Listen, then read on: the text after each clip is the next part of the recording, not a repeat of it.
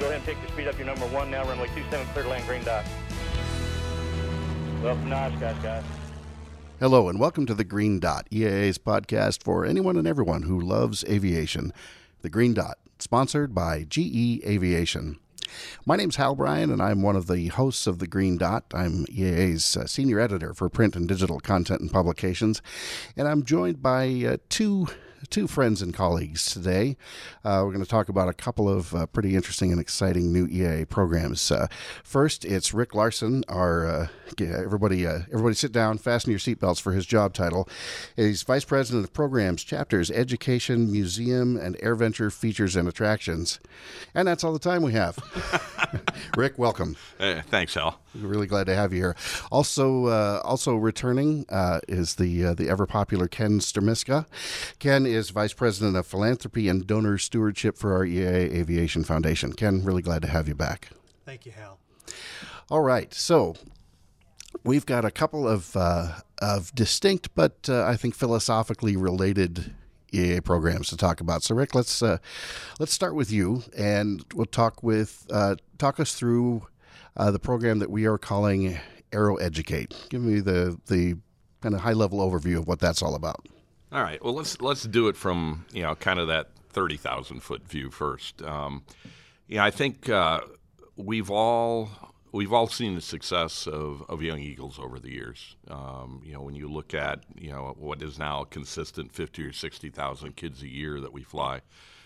I think we've all looked at it over the years and said, so what's next? How do we keep these kids engaged? How do we keep them motivated? How do we keep them inspired? We know that there's an awful lot of alternatives for kids to get involved in and to express their interests in. But how do we keep it? If we've lit a spark, how do we keep that going? And it was really, I think, the genesis of AeroEducate when we first started talking about it. It was really how do we help that youth along that aviation journey? How do we keep them inspired? How do we keep them motivated? How do we not only keep them interested, but also get their parents involved so that they support that journey? And it's really about the journey. So when you look at AeroEducate, what it is, it's a web-based platform.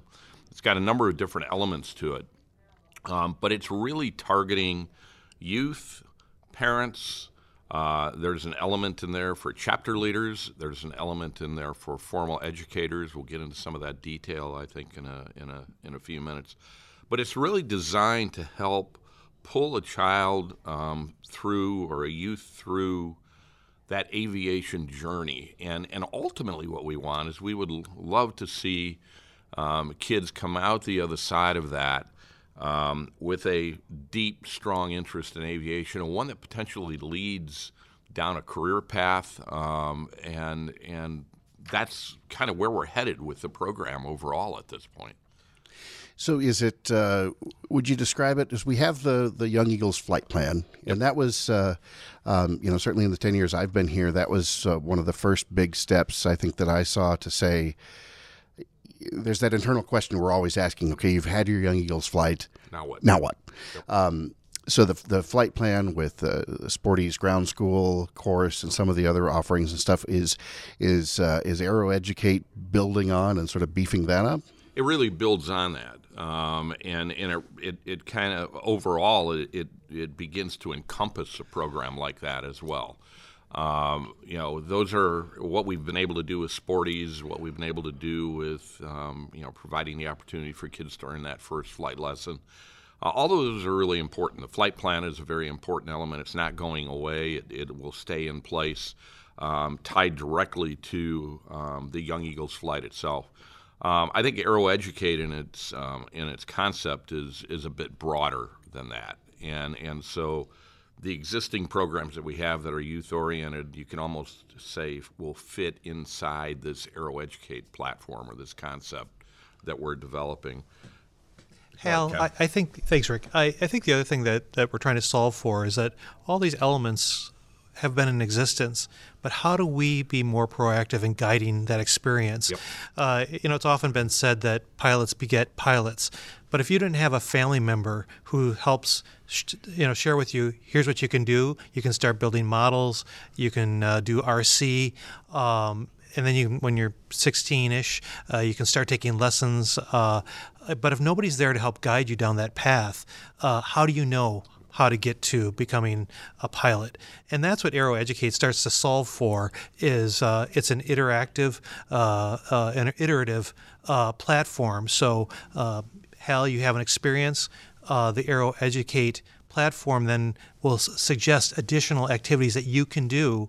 And then I think the other thing that we should talk about too is there's a badging component to this, so that when you have that experience, you can record it, and then you can start working towards specific badges. I think you made a really interesting point, Ken, talking about the guidance and sort of mentoring piece of this.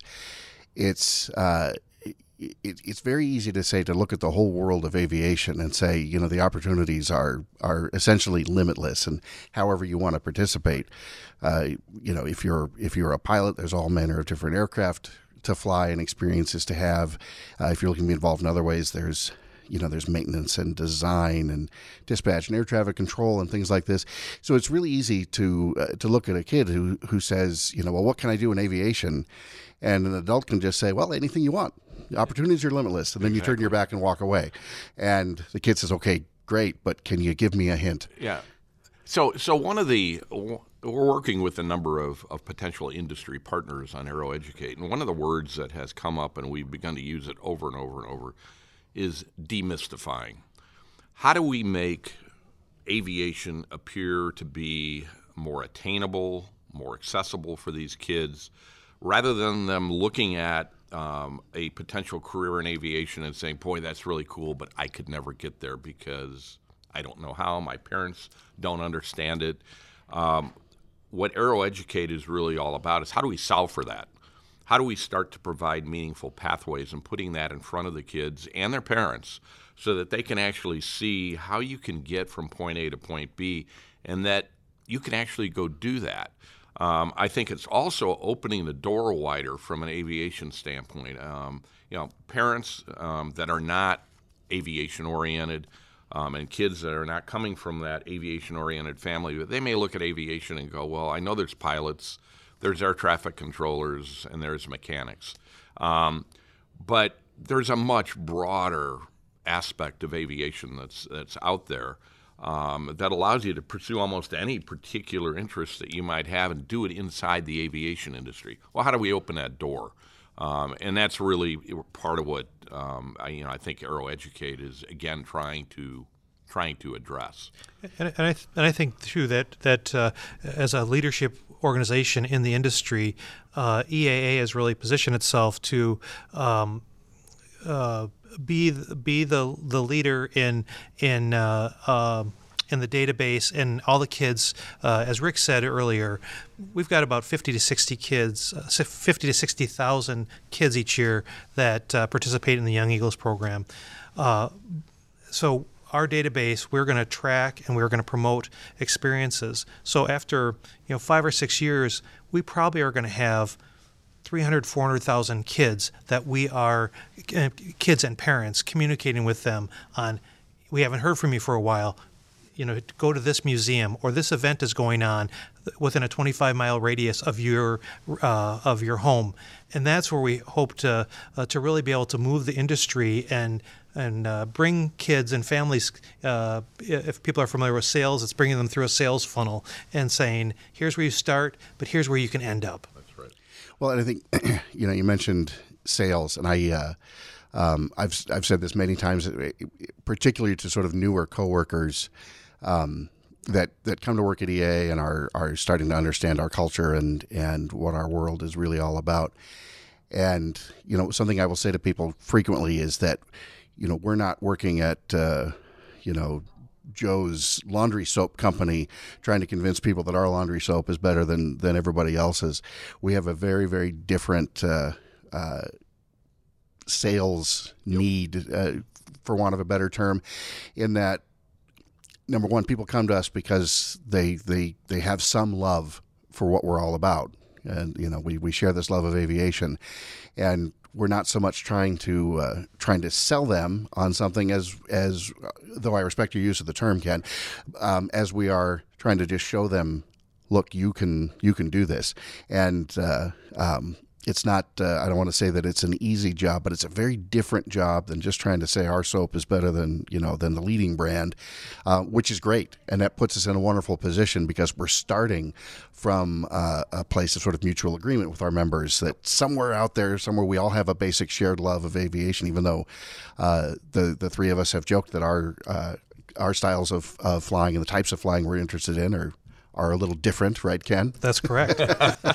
Some of us love to land on grass, Rick, and Yes. And some of us prefer a good hard surface. That's yeah.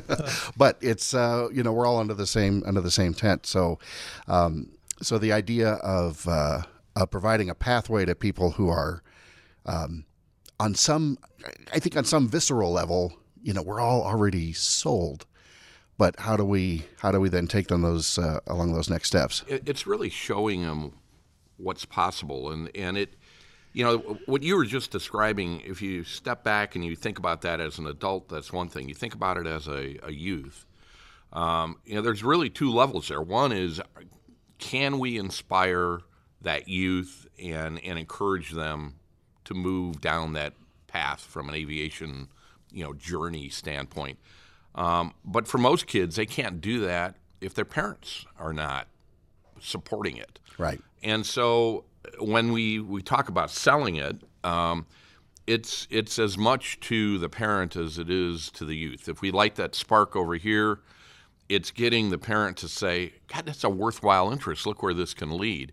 And so if you look at the main components that make up AeroEducate as we're developing this, you do have the badging system that Ken mentioned, which we think is really important because in the end, not only is it a way to encourage and inspire and keep that engagement going, it will mean something coming out the other side to a university or to industry that it's a deeply rooted interest, and here's the things that have been accomplished along the way. I think, Ken, you alluded to a database of activities. Today, there's no single place that you can really go and access a database of all the aviation youth activities that really go on out there. Not just EAA activities, but that can be aviation museums, it can be youth build projects, it can be summer camps, it can be day camps.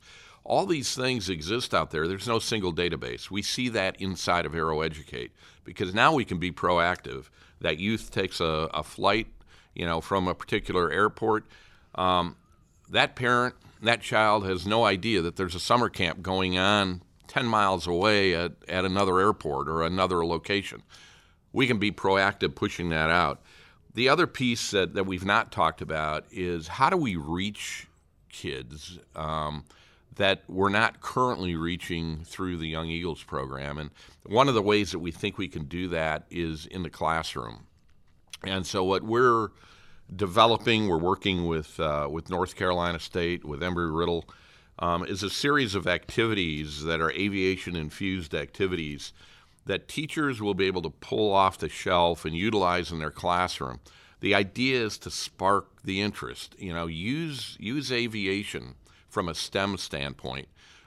Use aviation because there is a magic about it to help kids learn and inspire. And along the way, if what that's done, because it's got an aviation orientation to it, has caused the kid to go, God, I never really thought about this before. That's really cool. I like this. That's what we're trying to do. So you take those elements and then you add in what we're already doing from a scholarship standpoint and what we intend to do more of, and you start to paint a picture of truly career pathways inside of AeroEducate. So you can look at all the different ways that you can potentially participate from a career standpoint and start to show how you get from point A to point B. Those are basically the elements of AeroEducate as we're building it out. A couple of more practical questions. So, number one, is this a program that we're going to be charging kids and their parents to go through? No. We don't see that at all. I mean, what we want here is a program that has as little barriers to it as you can create. We want to make it easy.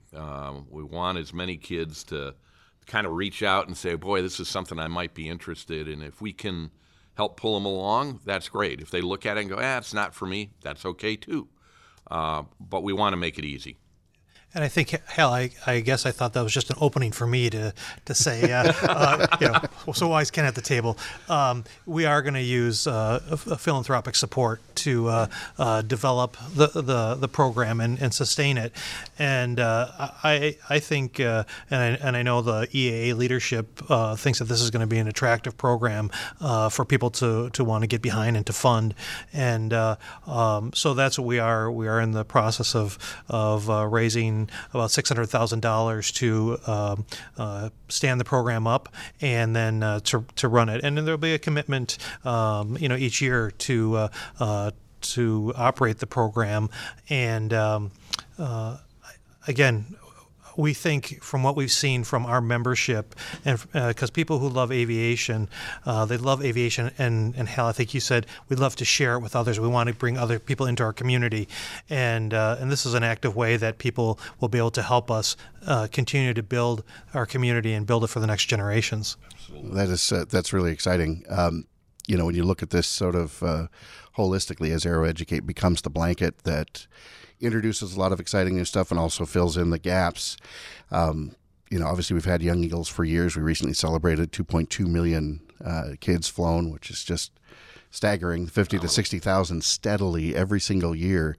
I think is something we're all justifiably very proud of, very happy about with that. And then the recent introduction of the Ray Aviation Scholars Program, giving the $1.2 million, and we're seeing every week. We helped administer this money, and here's a new pilot. Here's another new pilot. Here's another new pilot.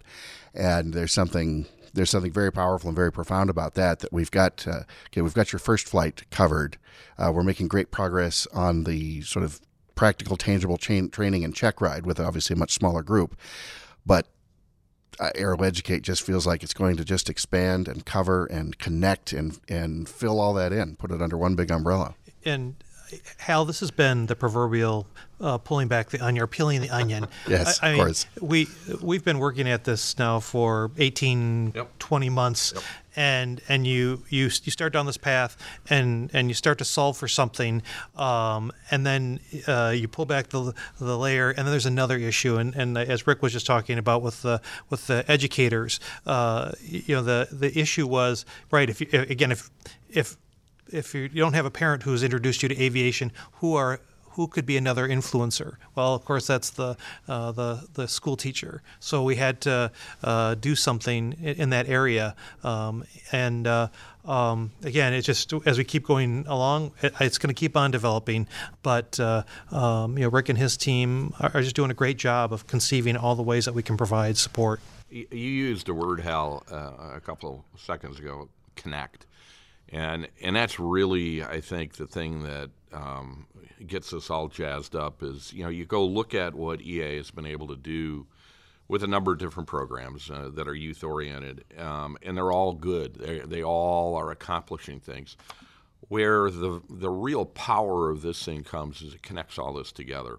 And so AeroEducate becomes, that platform that connects all this together. So if you're a fourth grade kid and all of a sudden your teacher has, done an aviation-oriented activity because it came out of AeroEducate and has encouraged me to, hey, you should sign up for this AeroEducate thing. What that's going to do is then we're going to be able to encourage that child, go take a Young Eagles flight, see what it's really all about. Our ability now to go pull all this together, I think, is greatly enhanced, with a program like AeroEducate. I think the other thing that's really cool is the more that we've talked about this and the more that we've got this out in front of industry, number one, it's validated the concept because they can see it and they're anxious to go get behind it. They can see what that end result is, in that, the industry needs a real strong funnel to help move those kids along that journey. If we're going to have future engineers and mechanics and so on. And we believe AeroEducate can do that, and we're seeing that in a response from industry. When we sit down and we talk about this as a concept, just very positive response. And every time we do that, the idea builds, which is really a cool thing to watch. So you're peeling back the layers of the onion, but the onion is expanding. Yes, it is. Exactly. There is no middle to the onion. Yeah. I hate to break it to you. Yeah. So, Rick, very quickly before we switch gears a little bit, what would be what's our target sort of starting age? Are we talking young Eagles age 8 and up, or would there be opportunities for even younger kids potentially? I think when you look at the educational activities that we're going to go push out to and make available to teachers, we'll start at the kindergarten level. Okay. So we've kind of divided those into 4 strata that carry those age groups all the way through high school. But the actual activities that are going to be developed or in development will be targeted into 4 age groups, but it'll start with kindergarten. And it's my understanding too that this badging process that we've been looking at, there's some academic integrity behind that. There's some, I think the term Ron, our museum director, always uses academic rigor. So do you foresee a time, and perhaps this is just a loaded softball question, but do you foresee a time where a kindergarten age kid is going to, through his or her school, going to be able to get some aviation programming through AeroEducate, follow it through when they're old enough, get their Young Eagles flight, maybe they go on the Getaway scholarship, get some mentoring, get their certificates, proceed all the way through and come out the other end of AeroEducate with a job? Absolutely. I think that's the ultimate goal with this. And again, I'll go back to the industry thing.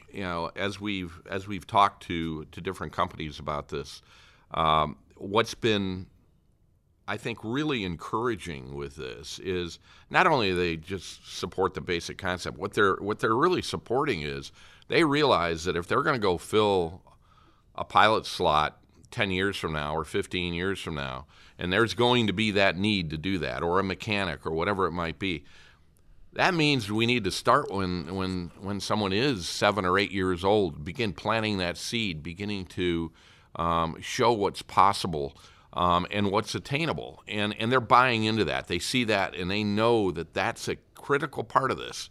If we're not creating those exposures, if we're not giving those kids that opportunity to pursue an interest, then it potentially shuts off. They go a different direction. But we're seeing that reaction as we sit down and talk to industry. They're buying into that. There's value in having that discussion now and planting that seed when someone is 10 or 11 or 12 years old. And it's that middle school that probably is the richest target. We think is that age group is where you can really cement some relationships. They look at it and go, boy, we need to start there, because if we don't, we're missing opportunities. Right. Flying is one of those things that it's not like you sort of get out of college with a business degree and you head downtown and pass your resumes around and said, maybe I'll work in management at this company, or maybe I'll go be an airline pilot. Right.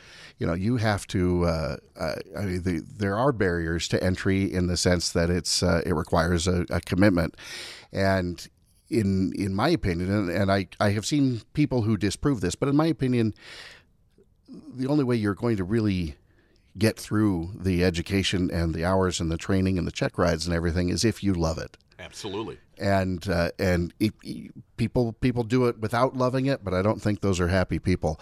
But I think the people who really love it need just a little bit of encouragement, a little bit of guidance along the way. And it sounds like we're going to be really well suited to help provide that. I think that's a great way to look at it, Hal. Excellent. Well, let's shift gears just a little bit here, like we mentioned we were going to do. So, in addition to AeroEducate and a lot of exciting stuff that's coming in the near future, there, we're doing something. We're making a tangible change around our headquarters campus here. So Ken, why don't you tell us about the previously top secret Project 21? Yeah, thanks, Al. Let's bleep that out, Kai. So. So Project 21, and in the March issue of Sport Aviation, there's a great article. And by Sport Aviation, you mean EAA's #1 most popular member benefit, Ken? Is that the magazine you're talking about? Yes, that's what I'm talking about. Rick is giving me a thumbs up, so we'll agree. I don't know what anybody else could be talking about, but yeah, it is Ty, whoever Ty is. The mysterious man behind the board. Yes. You've heard him on the air before. Yeah, he wrote a great article to introduce our community to the Project 21 vision. Essentially, and similar to Aero Educate, as we're having critical conversations around EAA about what is our role in the industry, what is our role to continue to grow the community of aviation, it became obvious that we've got a great facility here in Oshkosh, but it did start off as a repository for great aircraft, and that was the vision 40 years ago, and that was an appropriate vision. But today, just having a place for aircraft to be is not enough. It's got to become more interactive, and it's got to play multiple roles. And as we started to look at our facility, you could just see there was a gap around education and training. And so as we started understanding that gap, what we could do about it, that meant that we had to create an addition to our existing facility. And that's what Project 21 is. It's a 30,000 square foot addition to our museum complex here at EAA. And it's going to be a 2-floor addition. On the top floor is going to be what we're calling a Kid Venture type of experience. Now, for those who don't know Kid Venture has been a very effective, popular way to introduce youth who are from 6, 7, 8 years old up to about 13, 14 into some of the basics of aircraft building and also understanding aerodynamics and electronics, communications, just things that relate to the aviation industry. So the upper floor of Project 21 is going to be a number of interactive facilitated labs. So kids and parents and teachers can work hands-on to make things happen. There's even a vision that there will always be a build, an airplane build going on in that part of the Kid Venture space, so that people see that you can build aircraft. Here's how you do it. Take the mystery out of it.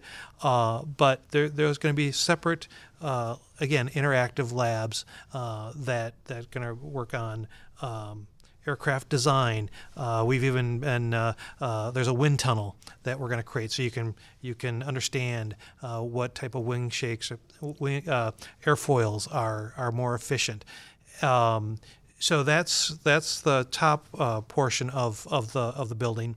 The lower portion is going to be a state-of-the-art pilot proficiency center, and this fits extremely well with our Proficiency 365 initiative, where we want pilots to always get better at their decision-making skills and also their stick and rudder skills.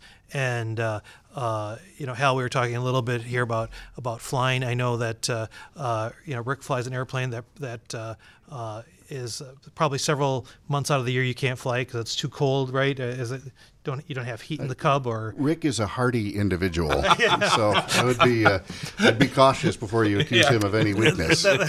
He's what, 3 inches taller than you? Yeah, at least.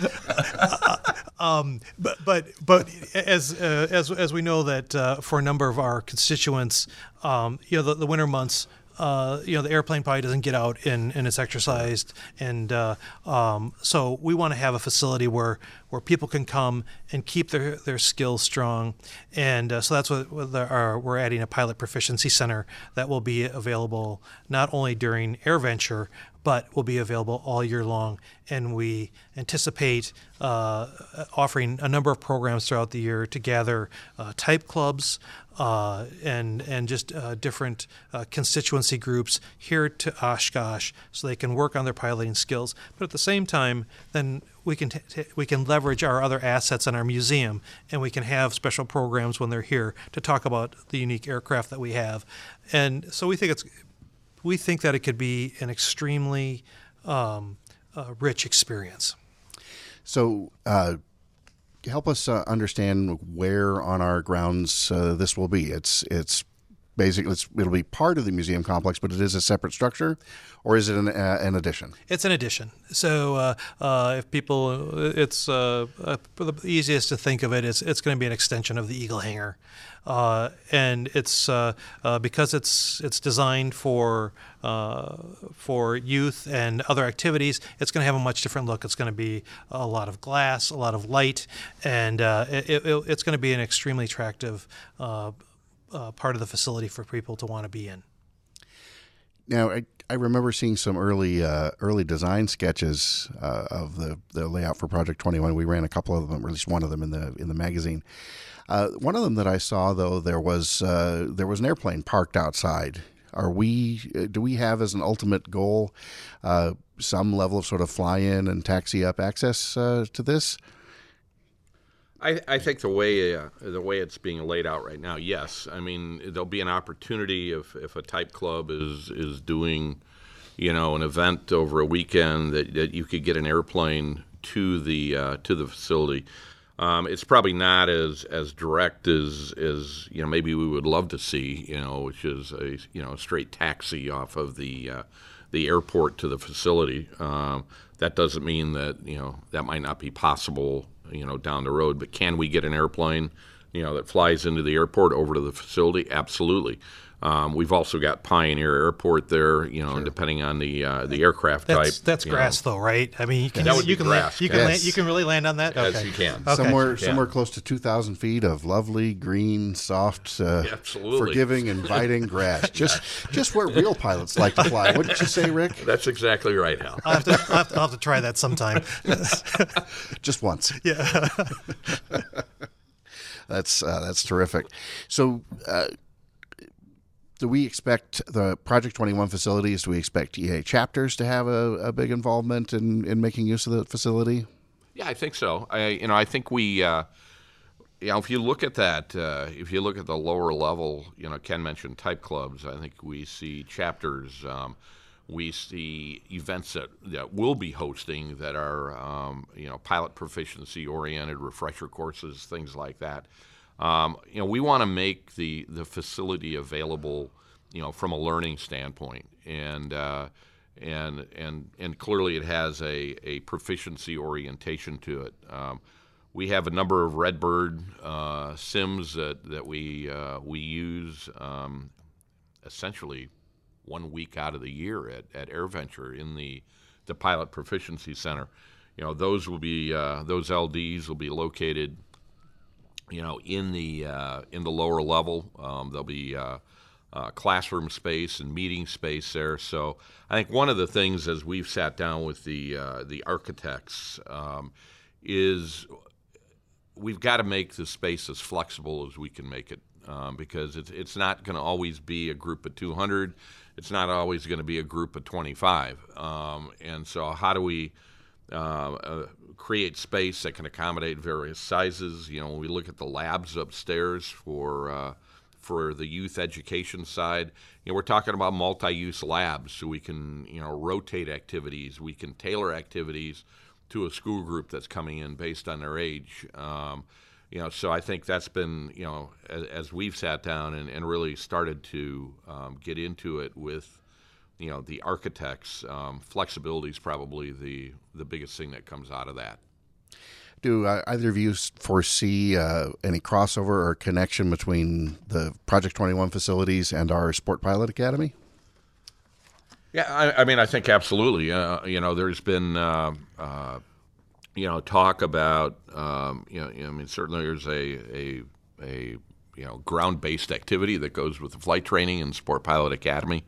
using the facilities, using the sims. In addition to the TDs, we expect to have a couple full motion simulators in that lower level. So those are, I think, again, this kind of goes back to what we were talking about with AeroEducate. How do we thread some of this together where we're better utilizing the facilities that we have to create a better experience for somebody? And I think you can do that with Sport Pilot Academy. I think, Hal, too, for those who don't get the honor and privilege of living in Oshkosh, Wisconsin, 365 days out of the year, you realize that some days just aren't conducive to flying. And one of the things that this facility will allow us to do is those days that you maybe aren't able to fly in Sport Pilot Academy, or if you have a type club, get together here, if the weather isn't conducive, you can still get training in, and that's what we think we're just creating more opportunities for people to use our facilities to the fullest. Well, and you guys, and I think our listeners know a little bit of my background. I mean, you won't find a bigger proponent of simulation and in training and staying proficient than me. So that's pretty exciting stuff. In not to spoil it or tease it, but Jack's column in the April issue of Sport Aviation talks a bit about how Oshkosh can be an aviation destination, sort of the other 51 weeks a year, the rest of the year. And it's exciting to see all this sort of start to tie together, as our museum is already a terrific destination, and we get so many visitors during AirVenture, but boy, if you come at a quieter time, you have that luxury of going through it, and now to see that we'll have this whole new experience. So Ken, let's blow the lid off this whole operation. Give you the hard questions now. How are we going to pay for it? Is it true that EAA member dues will go up to $10,000 a year per member? I don't think that's just a vicious rumor, Hal. Oh, okay. But how else am I going to fund my new office? That you started. Yes. How else am I going to fund my new office in the penthouse of Project 21? Yes. It's Project 21.5 is the... Right. Well, so we should say that Project 21, it's a 3-phase renovation or conceptualization of the changes for our facility. So phase 1 is this new addition. This phase costs us about $5.2 million. And we have launched a campaign for that. I'm pleased to say that we've raised over $3.6 million. So we're out of the gate very quickly. We're continuing to have conversations with donors, and we're going to, again, similar to AeroEducate, it seems like when you talk to me, Hal, it always comes back to money. It's a very grubby capitalist relationship you and I have, Ken. But that's and I will point out to the listening audience that last time when I just talked about the AeroEducate about the need for money, Hal did not indicate that he was going to give. So this is your second opportunity, Hal. Here's the sound of me writing a check right now. Okay. And I think we do payroll deduction as well here at EAA. Oh, I was going to ask if you take bad checks, but... Yeah. But again, this is going to create an opportunity for the entire EAA community to help us raise the dollars to make this work. And with all projects, and again, why I've always loved philanthropy and fundraising is it takes a community to raise this building, to program it. Rick and his team are coming up with great ideas on how to make this building come alive and really make a difference. And but that takes funds, and we don't have to apologize for asking for people for their support, because that's the way this organization has been built. If you look around the buildings, there's always lists of names of all those people who've made their contribution to it, and that's those can be modest contributions and they can be very large contributions. It doesn't matter. What matters is that you want to be a part of it and that you want to help propel us in creating those opportunities to create better aviators, creating the next generation of aviators and aerospace engineers. And so I know, Hal, that you're going to just asked me, like, what's the timeline for this project? You read my mind, Ken. Ken, you can read me like a pamphlet. Yeah, thank you. So, as I said, we're off to a fast start in our fundraising. I think, and Rick, you're intimately involved with the architects and what's been going on there, but we want to break ground in late May, early June. Yeah, no later than that. Yeah, and hopefully we have some structures going up while people are here for AirVenture, so they can see the physical print of the building. And then next year at this time in early March, the building should be complete, and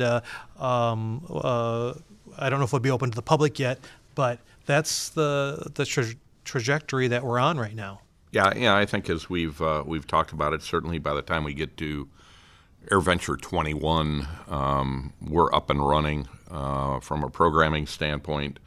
Facilities complete, and we can really get this thing moving forward. So Ken, all kidding aside for just a second, you're talking about the support of donors and philanthropists. It's so meaningful to us, this organization, and you said something interesting that it's not something we should never feel like we have to apologize for, and I think it's a flip side of what we were talking about earlier about how we're not trying to sell you our laundry soap versus somebody else's. And for anybody out there who works in laundry soap, I'm really sorry. I don't mean to keep picking on that, but we're not trying to sort of sell a commodity. We're trying to get people excited about something that at some level they're already passionate about, and we're just trying to knock down a barrier and say this is possible. On the other side of that coin, when we go out to our donors and our supporters, it seems like we have such a good base, a strong base of such goodwill in their minds that they put a lot of trust in us. And when we go to them with an idea like this, we're not necessarily sort of crawling up on our hands and knees begging, please, sir, may I have some more? It's, we have this idea, and you've trusted us in the past. You understand who we are. You see our track record of successes with Young Eagles. Would you agree that when you do go out and have these conversations, you're starting from maybe a comfortable and strong, happy starting point, I guess, a happy place. I think, as it's pointed out in the article, none of these projects ever are all us, meaning EAA, saying, here's exactly what we want to do, take it or leave it. These are iterative conversations with donors throughout the years who, when you're having conversations with them, they may say, hey, I think EAA would benefit from something like this, or I was someplace else and I saw this, and wouldn't that be great if we could do it for our community? The way we do it, you are right, that we've got over 50 years of experiences with many people of success and of trust. And so when we come and then start to talk about increasing your commitment to EAA, to our mission, that's an easy conversation to have, and it's always an honest conversation. We're just presenting what we want to do, what we think we can do, what the outcomes are going to be if we can do this, and luckily we have a track record of success that people can see. If we say we're going to do something, we're going to do it, and we're going to do it right. And both the projects that we talked about today, Aero Educate and Project 21, just continue to further our impact on the industry and on our membership. Well, it's really been exciting to learn a bit more about both of these projects. Obviously, as an employee and here, I've had some insight to them, but I've learned quite a bit about what we're doing, and it's always exciting for us, for me, rather, to see us as an organization, do more with youth. Do more with youth to get them excited, get them engaged, and between these two projects, we're really, really shoring up, and as we said earlier, filling in the gaps in some of our youth outreach, and also with the proficiency piece of Project 21, we're potentially establishing a lifelong relationship with. Rick, I gave you that hypothetical where we see this kindergartner in a couple of years go all the way through all of these things and come out the other end with a job. And then now I see that same person might be coming back here. Maybe they're coming in and volunteering for a week as an instructor at Project 21 or coming back to stay proficient and things like that. Very exciting for me, and I'm sure for everybody out there listening, to see us renewing that commitment to keeping that aviation pipeline and that funnel full from start to finish. Exactly. Yep. So, all right. Well, I can see that we've gone. We've had a good, meaty, long episode here, but all good things must wrap up eventually. So number one, thank you both for taking the time to sit in and help. I almost said help Aero educate everybody about these things. Help tell everybody about these exciting projects we're working on. It's always nice to let listeners know what we're up to and let the membership know that we're always moving forward. One of you talked about people who don't live in Oshkosh year round. One of the questions that we always get, if you're here and you're on staff and you go into a grocery store with an EAA shirt on, people say, "Oh, do you work there?" I say, "Yeah." "Well, what do you do the other 51 weeks a year?" "Well, have a seat." Exactly. We've got magazines, we've got a museum, we've got this, we've got that, and now 2 more exciting new programs to add to the mix. So with that, just as we're wrapping up, I do want to say that about the time that this episode is released, we're just a few days shy of the unbelievable 3rd anniversary of the Green Dot, of our very first episode. That was back in on March 15th of 2017. It's amazing to me to think that 3 years has gone by, and as I have said so many times, as all of the various hosts have said, we can't do it without those people that are listening, and especially without those people who take the time to send us some feedback and give us some encouragement along the way. And periodically, as we wrap up, I like to acknowledge some people who've recently shared some comments with us. I wish I could do a personal shout out to everybody, but I've got to say hello to Paul Hollingworth, who sent a very nice message. And Paul, I want you to know that you have a very nice voice too. And on iTunes, we got a couple of great recent reviews from our. I'll get this right. It's Bright KR. It might be our Bright KR and Fly JBH. So the two of you taking the time to drop by iTunes, leave us a good review and keep that 5-star record going. Absolutely means the world to us. We are the Experimental Aircraft Association, and this podcast was nothing but an experiment when we first kicked it off. And the only reason we do it is because people respond to it and take the time to let us know that it's something that they enjoy and appreciate. So our thanks ongoing for that. And with all of that, keep the feedback coming. feedback@eaa.org, comments on the blog, inspire.eaa.org, or reviews on iTunes or wherever you digest your podcasts. Please keep that up, and we'll catch up to you next time when you're cleared to land on the Green Dot.